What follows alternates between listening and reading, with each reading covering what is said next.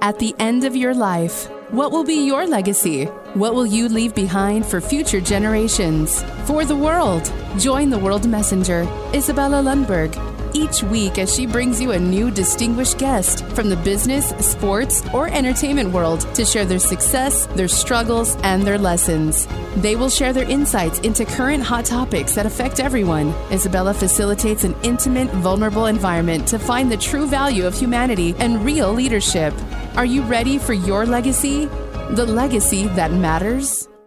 I have a very special guest today that it's absolutely dear to my heart, that we've been facilitating phenomenal rooms and leadership roundtables on what do you guys think it is? That Clubhouse. And Karissa Harrison is certified Enneagram and leadership consultant, great thought leader, has phenomenal perspective, so many things, definitely transformational in what she's trying to do. And also on top of it, she is phenomenal mother of amazing 3 kiddos. You guys have to check her Instagram. Without further ado, I wanted to introduce you to Karissa. Karissa, welcome. Isabella, thank you. That was generous and kind. And I am so grateful that we connected a few weeks ago on Clubhouse. You have already been a positive impact in my own world and have learned a lot from you. And so it's just going to be fun to chat today. Feelings are mutual, likewise. And I'm super glad that you could find in your busy schedule to join and also share the value outside of the Clubhouse, because not everybody's on that app and not everybody have chance to go in these rooms where I really feel like a lot of knowledge get lost unless you're there and you take notes and you go for actionable items, right? What do we do? Right now, obviously, as you know, information is what? Just information unless you take action, and you're the queen of execution. So do you mind sharing a little bit about yourself? How did you get not only into leadership, but also how did you become experts with Enneagram, with understanding makeup and DNA of different individuals, and how that helps you to execute tremendously well in your world? Oh, I would love to. And if I can, I'll start with a story. Please. So about 10 years ago, I was an up-and-coming leader at a company that I was working for. I had just been promoted, and they flew us out to a leadership training. And there were hundreds of new leaders in the room. And they had just gone through a segment of training with us on how to coach other individuals. And somehow I found myself on the stage as the example of coaching someone through what we had just learned how to do. And so I'm on stage, which I'm comfortable doing. I'm, comfortable talking in front of people. And I think I'm doing a great job, giving this example of coaching. And all of a sudden in the middle of this example, in a room full of hundreds of people, including leaders at the company that I absolutely wanted to impress, a woman stands up in the back of the room and she says, excuse me, I'm so sorry, but she is doing it all wrong. Wow. Yes. And it was like one of those moments where your heart just drops to the floor. And she wound up coming on stage. I wound up being invited to take a seat at my table, and she killed it, like hit it out of the park. She did such a great job. And, it should have been just an embarrassing moment for me. But what wound up happening is it was actually humiliating.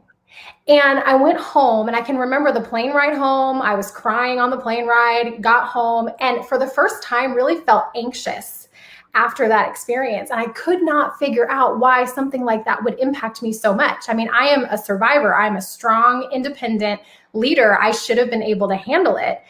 What I later discovered was that it had triggered the core fear of my Enneagram type. Wow. And that was what started my journey of studying the Enneagram. You see, I am a type 3, and the core fear of an Enneagram type 3 is that we are afraid that others will see us as incompetent or unsuccessful. And so there I was on stage in front of hundreds of people that I wanted to impress, being shown as incompetent as a coach and a leader, and it just triggered me like crazy. And so I began to study my own type and began to experience self-awareness and self-management and social awareness.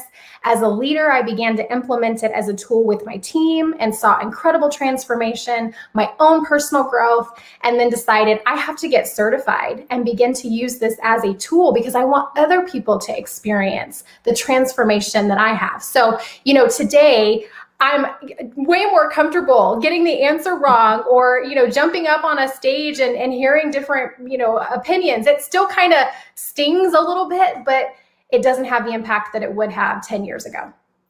That is a powerful story. And I love, again, the level of vulnerability and showing how all of us in different stages, we're at different places and how much we can grow if we're open and if we're lifelong learners, right?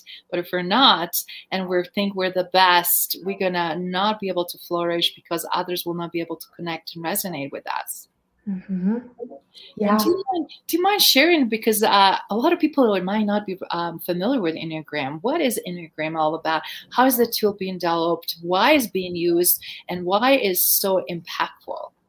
Okay, I love it. You're speaking my language. So the Enneagram is a personality typology, similar to what most people would be familiar with, like a Myers-Briggs type indicator or a Strengths Finders or a Leading from Your Strengths, that helps you understand your personality. The difference that I think sets it apart as something that helps people achieve incredible personal growth is it doesn't just tell a leader what they do or what their behavior is, or what their personality is. It actually gets to the core motivations that are driving the thoughts and the feelings and the behaviors of the individual. So it's kind of like if we go to the doctor with a headache, the doctor can treat the headache, the symptom, with Tylenol, right? Yes. But we don't want to just keep treating the symptoms. We don't want to just keep treating the thoughts and the behaviors and the actions. We want to get to the root cause of what's causing the headache, what's causing the people pleasing, what's causing the anger outbursts, what's causing the control, issues that we have as leaders. The Enneagram helps us get to the root cause of what's driving the thoughts, the feelings, and the behaviors that we want to change. And I think what makes it especially powerful is it helps us to see for the first time the blind spots that we have not been aware of. Yes, that is fantastic. Thank you for explaining that. And why is now the blind spot so important? Specifically when I'm looking from C-suite leadership and decision makers, the guys that have the title, that have the power, but yet and maybe don't know how, and they're not aware of even themselves, let alone DNA or makeup of their teams, which is very often very common. So do you mind sharing a couple of examples how Enneagram, but just in general, and not necessarily even from the tool perspective, how do you see transformation occurring in team dynamics, and how is that supporting during these challenging times that we're in? Yes. Okay. So I walk clients through something called an Enneagram growth process. And it starts with self-awareness, because as leaders, we cannot change what we cannot see about ourselves. And we cannot lead other people in their own journey of self-awareness until we have done the work ourselves. Absolutely. And so, one client that just reached out yesterday hasn't started working with me yet. The issue is they're the CEO of a company. They're a type 8 on the Enneagram typology, which is an assertive, aggressive, strong leader. The problem with that is the type 8 doesn't always understand the strength that they're bringing to the table. And the directiveness that they're bringing isn't always received as well by all of the other types on their team. Yes. And so there are incredible strengths to that type 8 leader, but there are also some potential vulnerabilities. And it doesn't necessarily mean that this type 8 leader needs to change everything about who they are. That's not what we want to do. We want to own our strengths. We want to own the way that we have been designed to show up and to lead. But as we have self-awareness, we can take responsibility as a leader to adjust our style to fit the person that we're leading. So it's that situational leadership component that brings value to our communication, to the way we give feedback, to the way that we handle conflict. And a type 8 leader will want to soften their approach. They'll want to check the tone of their voice. They'll want to check their body language and make sure that they're not, assertive. But most of the time, they're not aware until someone helps them to see how that is coming across, because it's just how they see the world. It's just who they are.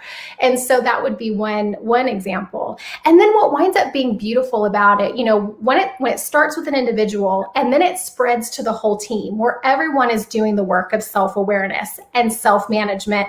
And then you begin to understand the dynamics of the different personalities. There's compassion and understanding. And so all of a sudden, those little things that just bug you on a team, or, the underlying tension that can be there a lot of the times over just silly stuff. Well, when we understand our type and then we understand the other types around the table, we tend to have more compassion for one another, a little bit more understanding for one another, and it helps to ease that tension, because you go, you know what, that strong, assertive type 8 leader, they're not angry at me right now. They're just passionate about what they're talking about. Or that type 1 leader who's really focused on making sure that everything is done perfectly and exactly right all of the time. They're not attacking me. They just want to make sure that everything is aligned the way that it needs to be. So it just kind of brings the temperature down a bit in the room. Yes. That is brilliant. And I love the example that you took there to help for others who are not as familiar to understand that better. And we purposely choose the topic instead of adding too many complex layers of everything. Self-awareness has in its own a huge component. First of all, what that means, how is that manifested, what that includes, and how do you really manage and develop that over a period of time. So do you mind now to give us a little bit of high level and then deep dive around self-awareness, because you're spot on. Self-awareness is the one, I think it's like a first layer of foundation, isn't it, in many ways for every single individual from their behavioral standpoint. Yes, I love this. So this is the first phase of the process that I lead clients through, and it's because it's foundational. We can't start to look at the other personality types until we can see ours and take ownership of what's going on. And so what we start with the Enneagram typology is understanding the core fear of each type. So a lot of times people will go online and they'll take an Enneagram test. Don't do that, because the tests are diagnosing behavior. Your Enneagram type is not about your behavior, because all 9 types share those behavioral characteristics. Your type is based off of your core fear. So I'll go with my type as an example. Core fear.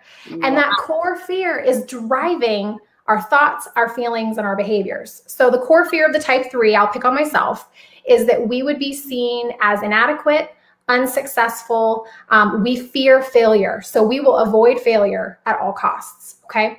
And that sounds good, because we don't typically fail unless you're me and you're on a stage in front of 500 people. But the thing with the type 3 leader that I would be working on is, okay, let's get really familiar with that core fear.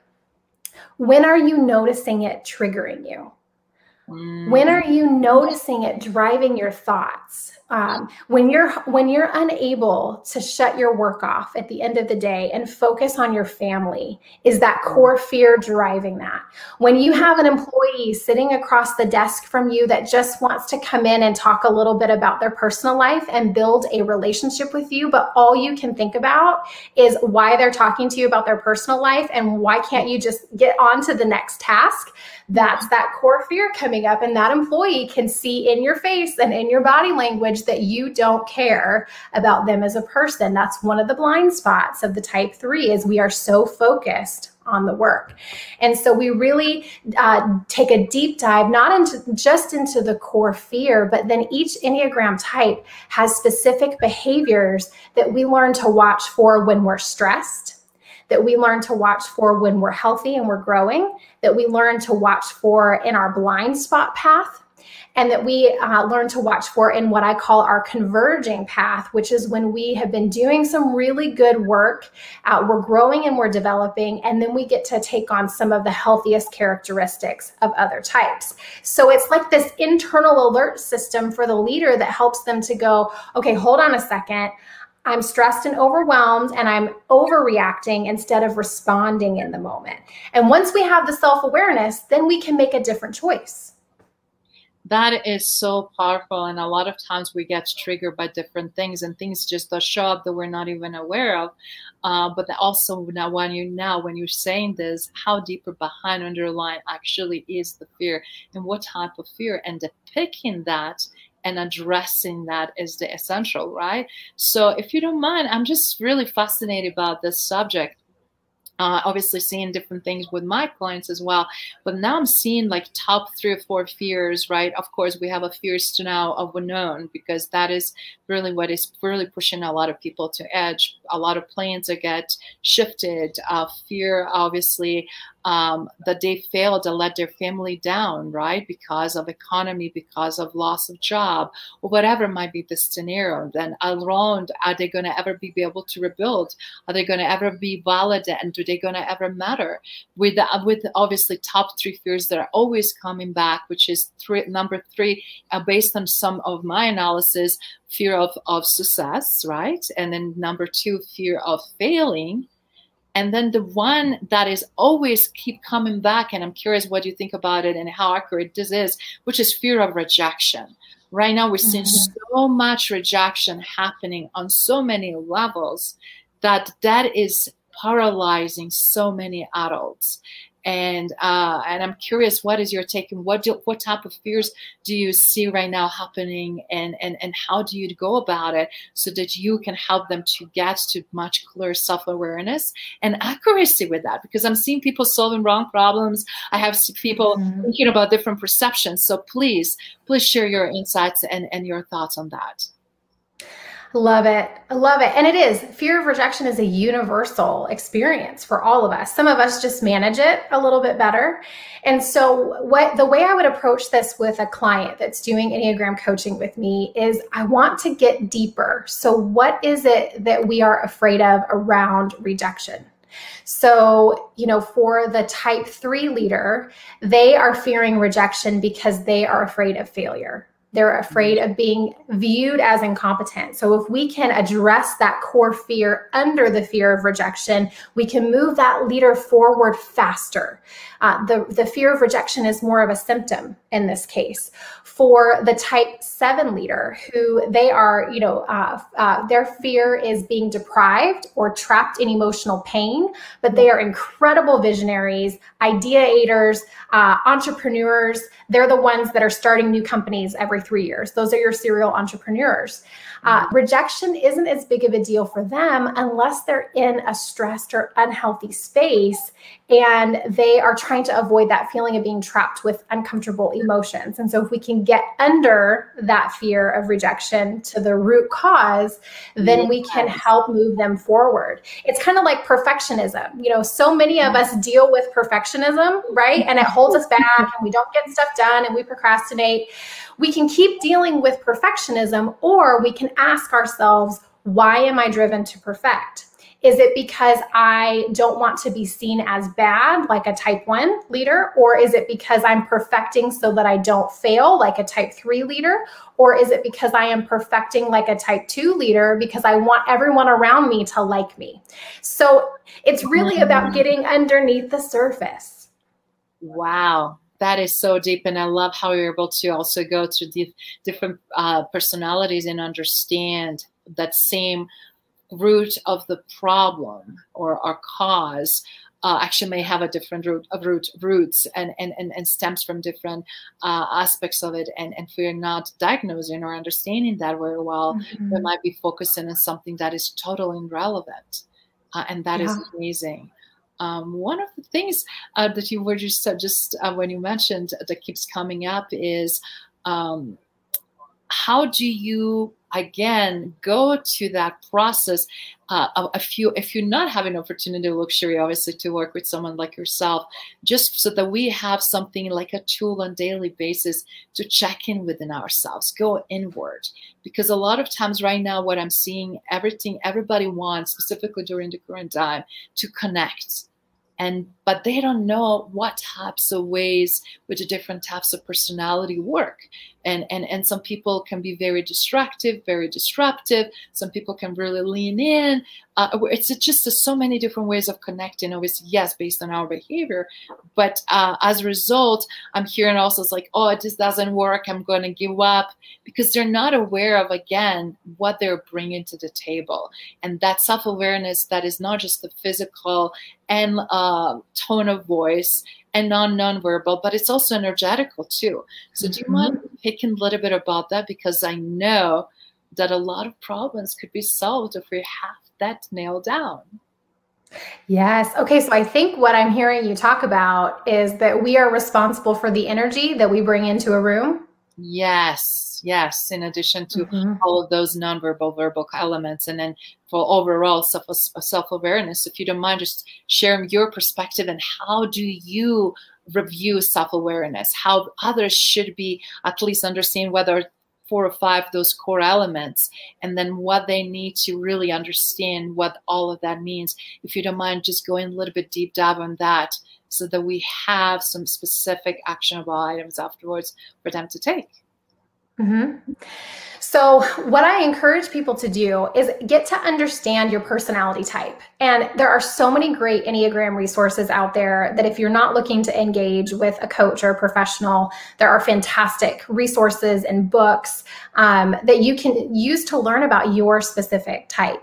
Because once you know what to look for, you have an advantage. You know, self-awareness is one of those things where we've been experiencing ourselves our entire life. And so there are some things that we are aware of, and then there are way more things that we have no clue about. And what the Enneagram can do is it helps us to identify the things to begin looking for. And then at that point, once we have some ideas of, okay, this is my Enneagram type, these are some of the potential vulnerabilities of my specific type, then we want to take time every day to look back and reflect. So one of the first things I have a client do is once they know their core fear, take 5 minutes at the end of the day, and I want you to think back through your day. When did you notice your core fear getting triggered? It's usually in a moment when you had an uncomfortable emotion come to the surface, when you reacted at a level 8, 9, or 10, and you realized later it probably was only, a necessary level 2 response, but you had a reaction in the moment, you're just looking for those places and spaces. And then one of the things that I'll actually be talking about on Clubhouse later today is it's so important for leaders to ask for feedback. Yes. But we're so afraid to do it, aren't we? And I can tell you a reason why, based on my experience with clients and people, and also personal experience. I mean, I overcame myself that, but I know that a lot of people can. And as adults, we're being taught we cannot fail. So it's really hard to anyway get slapped on the hand and say you did it wrong because of approach and ways delivered. I had a very awful ways of people that were posturing and understanding, and actually they're projecting their own insecurities. And a lot of times knowing how to provide the feedback is it true, first of all? Is it relevant? Is it accurate for this particular scenario? Because everybody's bringing their own lenses from past experiences and past triggers that come based on situations and dynamics that are unfolding. And a lot of times I find that truly does require expertise and practice to do that. So it's constructive. So it is well received because you have to know, understand the personality behind it. And at the same time, that is going to move the needle forward and create a better cohesion and better connection. Most of the time, which is over 90%, creates more conflict, friction, maybe not visibly, and creates more pain.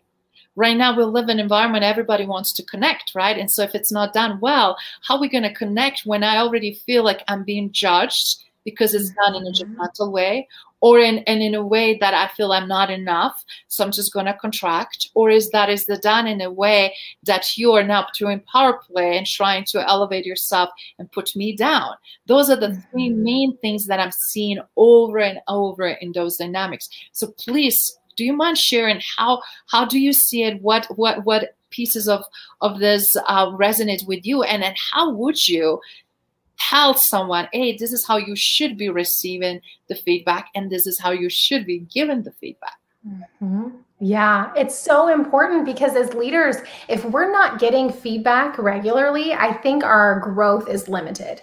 Because again, we can't see everything about ourselves. We don't have the ability to know everything about ourselves. And so, my recommendation is there should be someone in our life, whether it's our boss or our leader that we report to, that we trust, or a coach that we hire, someone in our life that we trust who has our best interest at heart, that we have invited to speak in on specific areas. And so I always tell people, don't just ask, hey, do you have any feedback for me? Because the person doesn't understand or know what you're looking for. We have to be willing to ask for specific feedback. So that looks like, hey, can you tell me, how did I handle that meeting? How did I handle that presentation? How did I handle that conversation? What could I do different next time? We have to come with specific questions when we're looking for feedback. That helps it to be way more effective than if we're just going, hey, do you have any feedback for me? Most of the time you're going to hear the person go, no, I think you did great. And then you move on. But if you come and specifically say, hey, you heard me speak at that meeting yesterday, what would you have done different? Or, hey, I've been working on my body language in a meeting and speaking up in a meeting. Tell me how I did yesterday. Did you experience me that way? We have to get really specific, and then that opens the door. And here's the thing, when someone's giving us feedback, we have to take some deep breaths and we have to listen. Yes. We don't interject. We don't say, but we don't defend, because what happens, Isabella? They don't give us feedback anymore, right? Yes, they feel that like they cannot tell us, and because we're not willing and able to take it, and as a result, they contract and we lose the opportunity, but also starts creating damage in relationship, because then immediately things don't go necessarily back to same again, because now we're fearing and we're uptight around that person and we're pushing away and we're just trying to now also avoid them, right? Because that's the natural behavior that happens as a result of something that makes us uncomfortable and undesirable and painful, frankly. Right now, a lot of people operating from pain due to magnitude of issues that are happening simultaneously. And as a result, we know what happens with that too, right? Yeah. And so the flip side of that is, as leaders, when we are in a position where we are expected to give feedback on a consistent basis, and, if we look at employee satisfaction statistics, employees really do want and crave good, healthy feedback. Yeah. As leaders, we have to be really intentional about how we are giving that feedback.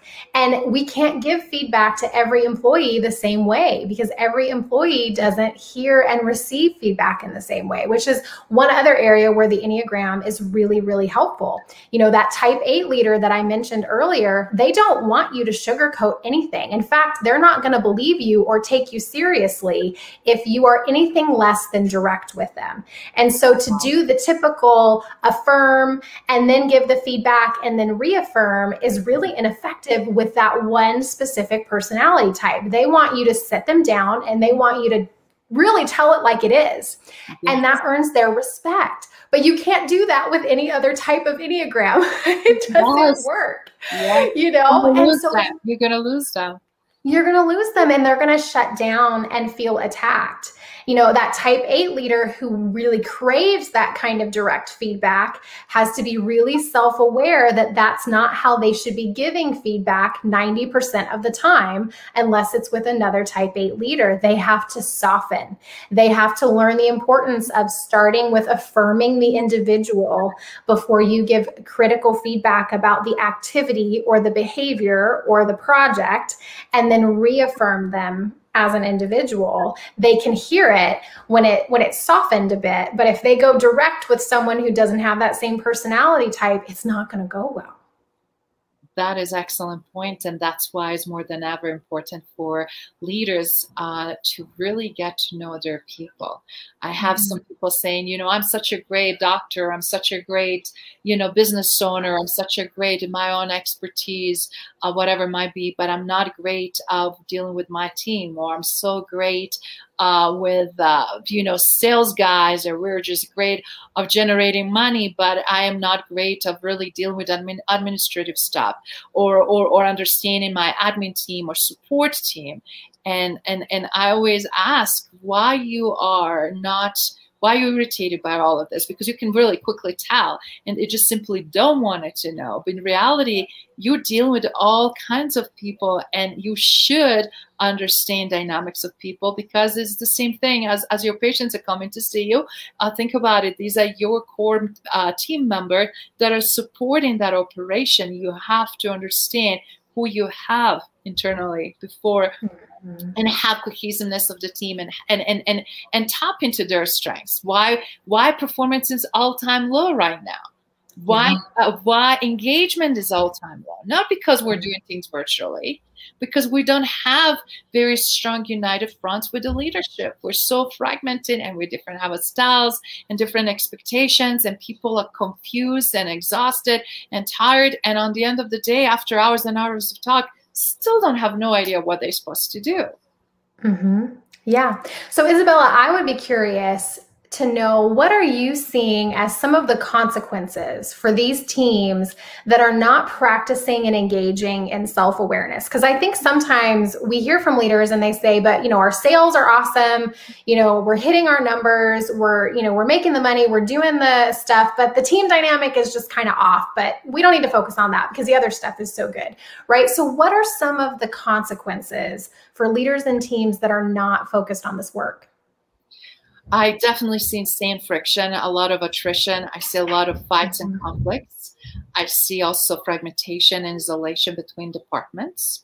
I definitely see way more pain, even though they may not admit, but on the individual level, when you have a conversation, they will definitely share that. A lot of people are just having, and they're not committed. They're not anymore committed. They're not anymore loyal. They're not anymore invested. They're not performing to optimally. They just want to park themselves and slide or pass, as much as they can. A lot of them are looking for alternatives and different types of employment. So this engagement and fraction and fragmentation happens because they don't feel like they're led well. They don't feel like they're trusted and supported so that they can do what they need to do. And everything is just operating in a chaos. And right now, people's threshold of that chaos is already stretched, as we know, right? Yeah. So as a result, we're seeing all of that, and it has to be quicker, better way and other alternatives. Yeah, absolutely. It's costing us money when we're not doing this work for all the reasons that you just shared. It's attrition, it's low productivity, all of those things. It's the HR resources and manpower that's spent navigating the conflict and the tension and all of the things.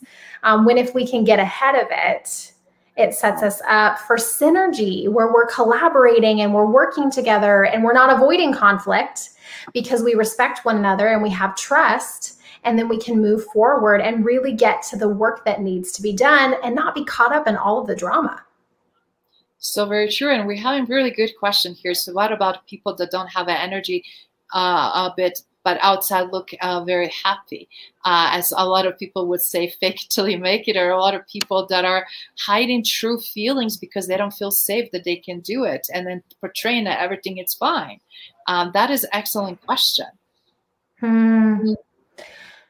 Yeah, so I don't know that I completely understand the question. So I'm gonna answer what I think you're asking, but tell me if I'm off. I think what you're asking is, what do we do when we have someone who's smiling on the outside, saying that everything is okay, but we know that everything's really not okay? Yes. I think what I always encourage leaders to do is to lead with vulnerability. So we know, Isabella, you've mentioned it a couple of times, we are all collectively suffering right now. We are in the midst of a global crisis that's been happening for almost a year. So every single one of us is struggling to some degree or another, right? I mean, it's impacted us, some more than others, but it's impacted us.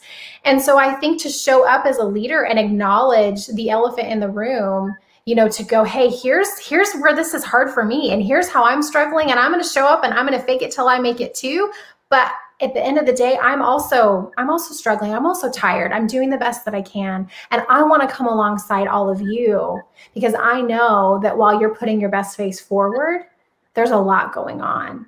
And then to see if that just kind of opens the door for some good conversation. It may not happen the first time, especially if the culture is not a culture where vulnerability has really been practiced at all or in a healthy way, but those baby steps, and it has to be the leader leading by example with that. That is so true.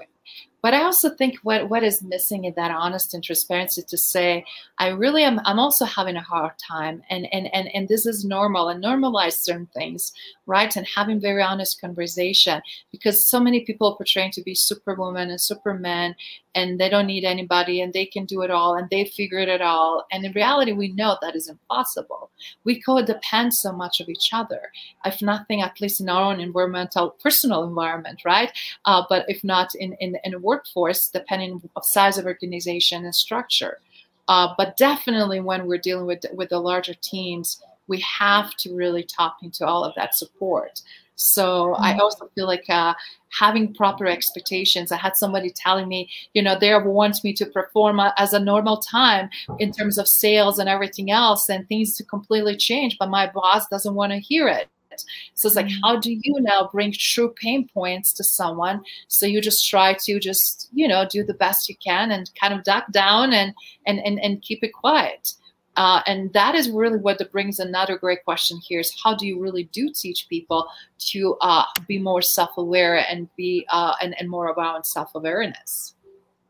I think it comes back to the leader. If we are practicing self-awareness, if we're talking about what we're learning, if we're asking our people and our teams for feedback, that is contagious and it trickles down. So when we talked about feedback a few minutes ago, we didn't only we only spoke about getting feedback from our leaders or from our coaches, but it's really important for us as leaders to also be asking the teams that we're leading for feedback. To say to that direct report, hey, tell me how I am doing as a leader. What else do you need from me that you're not getting? What are the moments when there's tension and I'm not picking up on it? Those kinds of things. And as our employees, as our teams see us leading with self-awareness and growing in self-awareness, then it becomes safe for them to do the same thing. But if they have a leader who thinks they have to have it all buttoned up and have all the answers and be doing everything right all of the time, it doesn't create a safe space for them to practice self-awareness. So when a company is looking to work with me, I have to start with the leader, the CEO. If the leader, the CEO is not willing to do the work, then it's not going to be an effective team workshop because the team is not going to feel safe to practice their own self-awareness. Brilliant. That is brilliant. And we have also a great question from Hans that he is asking about, can we measure self-awareness and is it possible to measure? So, wow, that is really deep, Hans. Thank you for asking that one. Yes. Okay. So this is another area where the Enneagram becomes a very helpful tool because it gives us the archetype of all those 9 personality types. And so it gives you a description of what your Enneagram type looks like when you're healthy. What does your Enneagram type look like when you're stressed? What does your Enneagram type look like when you're way beyond stressed and you're operating in your blind spot path? What does it look like when you're converging and you're incredibly healthy and growing and moving in a forward direction? And so those become those alert systems to go, okay, where am I in my self-awareness right now? What are the things that I should be managing? How am I doing in my social awareness right now? And so it really serves as a checklist for us as leaders. And we never arrive. So I was just telling a client this yesterday, she was going, oh my goodness, like this is who I am in stress. Like seeing it on paper is kind of hard to read. And I said, I understand. I'm 10 years into my own work with the Enneagram, and I am still doing this work. I'm still learning about myself, still learning about my Enneagram type, because there are so many layers to it. And it's such a beautiful thing you just mentioned there, because we're growing and we're at different stages. presented with different challenges, and the mastery of anything takes time and effort and practical application. But one of the things I would also add, for Hans was asking, is like you go to a doctor when they say on scale 1 to 10, what level of pain do you experience and what type of pain? When you know what type of triggers do you have and what type of self-awareness blind spots do you have, when it's already that clear, then you can self-reassess on daily basis. And then also based on feedback, as you said, and constructive feedback from others, you can know, and then you can really easily know where you were for that day. Our performance shifts and change, but if we're putting our own best every single day, we don't have no regrets because we know we did the best we could for that day. But in the same time, knowing that we can increase that and have a desire to perform better. We cannot just have a desire on its own. We also have to have a tools, and we also have to have a technique and practice that. It's like why Olympians win Olympic Games, specifically individual contributors, because they practice insane, grueling 4 years in order just to qualify for competition. And if they're selected with such a high competition and no possibility to be selected, to go and do that. So it's a very, very interesting how that shifts and changes. So do you mind sharing a little bit from that standpoint? And then also we're having very interesting question here, how you recognize what is sincerely true feedback and what is fake. That is excellent point as well, as we're seeing a lot of different things happen, aren't we? Yes. Yes. Okay. True feedback and fake feedback. So when I think of fake feedback, that can look different, but the first thing that comes to mind is when someone is just telling me what they think I want to hear. And so as a leader, if we're surrounded by people who are only feeding our ego, if they're only making us feel better about ourselves, then we don't have anyone that's giving us real and honest feedback. And we might need to ask ourselves in that moment, is that more about me than it is about them? Am I, as a leader, creating an atmosphere where my superiors feel comfortable giving me feedback, where my peers feel comfortable giving? Are we as spouses creating an environment where our partners are willing to give us feedback? I mean, it kind of starts at home. If our spouse can't give us feedback, then our employees are definitely not giving us feedback. And so I think that would be the thing is are people able to tell me things that kind of bruise my ego a little bit and kind of make me want to defend myself, want to give an explanation, but instead I'm choosing in that moment to breathe through it, to listen, to be really curious and to ask good questions. Hey, tell me why you're feeling that way. Help me understand what you saw in that moment. Help me understand what it's like for you when I respond that way. Tell me why that's important to you. And then just listen, and then don't defend. Just thank them. Hey, thank you for your feedback. I know it's hard to give honest feedback. And so I think if I'm only hearing things that make me feel good from the people around me, that's usually a good indication that I'm not actually getting real feedback. What about you, Isabella? What do you think? That is excellent points. And actually I love it. And I definitely echo all of that. But I'm also seeing a couple interesting things. If somebody's very challenged and difficult person and leader is not very well developed and don't know how to deal with that personality, then they're going to just kind of trying to smooth things over and making things lighter and more mellow, which they don't do service to neither one of them, right? But then I also see the other side of it when you have very self-centric types of leaders just because they're in a leadership position, but not really even understanding their team so well. So they're going to judge them based on one comment or snippet, or sometimes actually even do that in open and provide in such a untactful way that can, even with people with best intentions, can be really perceived as disrespectful and not really positively received. Doesn't matter how well grounded that individual is. So when I see these two contracts, right, and far extremes, I also see a lot of in the middle where people are ultimately not clear what the goal is, because we have so much ambiguity right now. And the ambiguity is going to bite us in so many ways. However, it's important to understand ambiguity of some work and uncertain and unknown. you have to know your people in order to lead forward. If everything is operating with the gray area of so much ambiguity, question it is why. Because either you're not investing enough time to get to know your people, you're not investing enough time to talk to them, you're not investing time to further develop them. Those are the things that should not be ambiguous about. And that is what I'm seeing right now, major issues.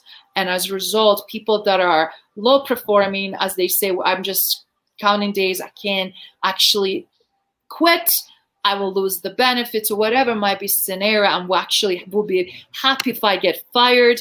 That is an awful thing to hear from people that are usually being insane performers, and that they get to that level. So I'm also really hoping for decision makers and leaders to listening to really understand all this in between these far extremes, and really understand where they sit, and to be self-aware of, right, what they do and not do, as well as what they're expecting from people that are supporting them in order to manage better that cohesiveness and connection and relationship. And if you don't mind, we're having a then follow-up phenomenal question here. If my self-awareness is related to my milieu or position, or absolute as a height of where I'm coming from. Great question again, Hans. Between you and Marco, you guys are definitely bringing a lot to self-awareness piece. Would you mind sharing what are your thoughts on that, please? I love it. I think, Hans, it's probably all of the above. So I think our self-awareness starts with our personality type. It starts with who we are as an individual. It starts with the way that we're wired, the way that we uniquely see the world around us. We want to have self-awareness there, but we also need to have self-awareness that's situational, that's based upon our level of leadership in the organization, our performance in the organization, our role that we play in the organization. And so, the self-awareness of an employee that is task focused is going to be different than the self-awareness that's required for a leadership that's leading a small team. It's going to be different for a leader that's leading an entire company. And so I think every individual needs to have self-awareness that's related specifically to them as a person, because Isabella's self-awareness and my self-awareness are going to be completely different because we're two different people. Yeah. However, as leaders, there are definitely commonalities that we need to have when it comes to self-awareness. So I hope that answered it. Yes, and Hans, let us know if we did, if Karissa had a chance to answer, if you have a follow-up question. But I just want to say I appreciate audience for their participation and asking great questions. And again, thank you, Karissa, for great insights. With that in mind, obviously, I'm curious, what are your thoughts are right now based on what you've seen from the decision-maker leadership level of what is happening that is creating more harmony, and then on opposite side, what they're missing out and where they could have a much more opportunity for improvement in order to give and receive the constructive, positive feedback, but also to increase their self-awareness and help to increase self-awareness of their teams. Yes. Okay. So, the Enneagram growth process that we mentioned earlier starts with self-awareness. Then we move into self-management. What do we want to change that we're starting to notice? The final phase is social awareness. And this is really where emotional intelligence comes full circle. So once we've done the work on ourselves, then we can begin to understand, how do I, as a type 3 leader, interact with the other types of leaders and personalities around me? And if I'm doing the work and then I spend the time and am intentional about understanding the people around me, how are they wired? How do they communicate? How do they want to receive communication? How do they need to receive feedback? What does encouragement look like for them? What motivates and demotivates them?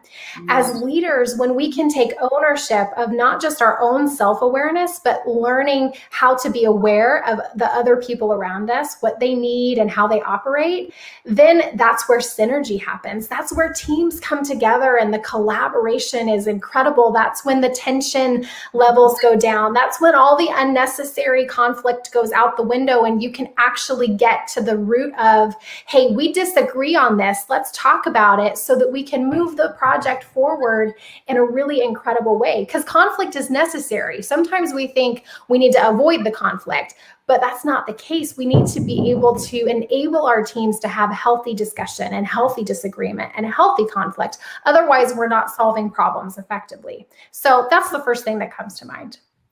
That is amazing, and it's a spot on, and I cannot agree more. And I love that you brought up 3 foundational elements from that: self-awareness, self-management, and social awareness.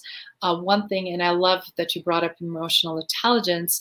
I always see emotional intelligence, social intelligence, specifically right now, are definitely the most necessary and essential for healthy future leadership, because both of them also bring emotional capacity that they can stretch us, that we can build on without collapsing, that we're still in a manageable state of our own behavior in order that we can manage better and effective behavior of other people, which is then again also social capacity. As we have that as an individual, we need to also figure out what is emotional intelligence and capacity of the whole team or whole organization, and what is also social capacity. So how do we then now, when we have incremental change and growth and transformation of companies and organizations, capable to really effectively integrate that? And that is, again, guys, it is the art. But what is also the most important, Karissa, right? It's investment in yourself, development, yes, and future and consistent learning. Mm-hmm. Well, and we talked so much about the impact of self-awareness on our teams and on our leadership and on our organizations. But Isabella, we cannot underestimate the impact that it has on us personally as people. We're people before we're leaders. We're people that are craving peace of mind, people who are craving the ability to actually relax and just be human beings and not human doings all of the time. And as we grow in self-awareness and do some of this work, our ability to show up as our best self and to experience life in its fullness is increased exponentially. Definitely. And I love that you are bringing back to the individual for our own self and ownership of that, because that's the also huge piece, right? If we're not owning our own behaviors and our own, whatever it is, positive, negative, and neutral, all of that is really essential. How can we then insert ourselves and think about as a positive, great contributors, despite of great optimism, without understanding how to leverage and utilize and hone all of that a dynamic that we bring to the table and how we insert in anything that we do, right? Yeah, absolutely. And we have here appreciation from Handstein. So it is rational, part of intellectual process, good for opportunistic behaviors. Yes. And good for actually practicing on daily basis and testing it out, right? Only way we're going to know if we're getting better if we are practicing. Yeah. Do you mind just sharing just in closing remarks, Karissa? This hour really went very, very fast. So it did. I know you have another meeting to go to, like myself. So do you mind just quickly and recap anything you feel like it's essential for others to know or remember, or anything that you want to give them advice in order to lead with much higher self-awareness moving forward today? Yes. So I would say it's time to just do the work. You know, this is one of those things where Isabella and I both are aligned. We don't want to leave you with knowledge. We want to give you some practical next steps, some calls to action. And so my first encouragement would be, if you don't know or are confident about your Enneagram type, highly encourage you to check it out and look into it. There's a link on my LinkedIn profile to a free guide that you can download that gives an overview of all 9 types, so you can start to figure out what your type is. What's the core motivation that's driving you? If you do understand your Enneagram type, it's time to really get to know what are the strengths of that type? What are the potential vulnerabilities of that type? What does that type look like in health? What does that type look like in stress? So that you can begin to see some of the things that maybe you are missing or have been missing. And then if you have done the work yourself, and so you feel like you understand your personality, you understand your vulnerabilities, you've got somebody giving you really good feedback, now it's time to take that to your team, to the people that you're leading, and help influence them to grow in their self-awareness. Thank you for listening to Legacy Leader Show. If you enjoyed the content and had a positive experience, then please leave us a positive rating. In addition, leave us a positive review whenever you are listening on whatever platform there might be. Make sure your friends and family also know about the benefit and value that we provide and what we have to offer. Cheers.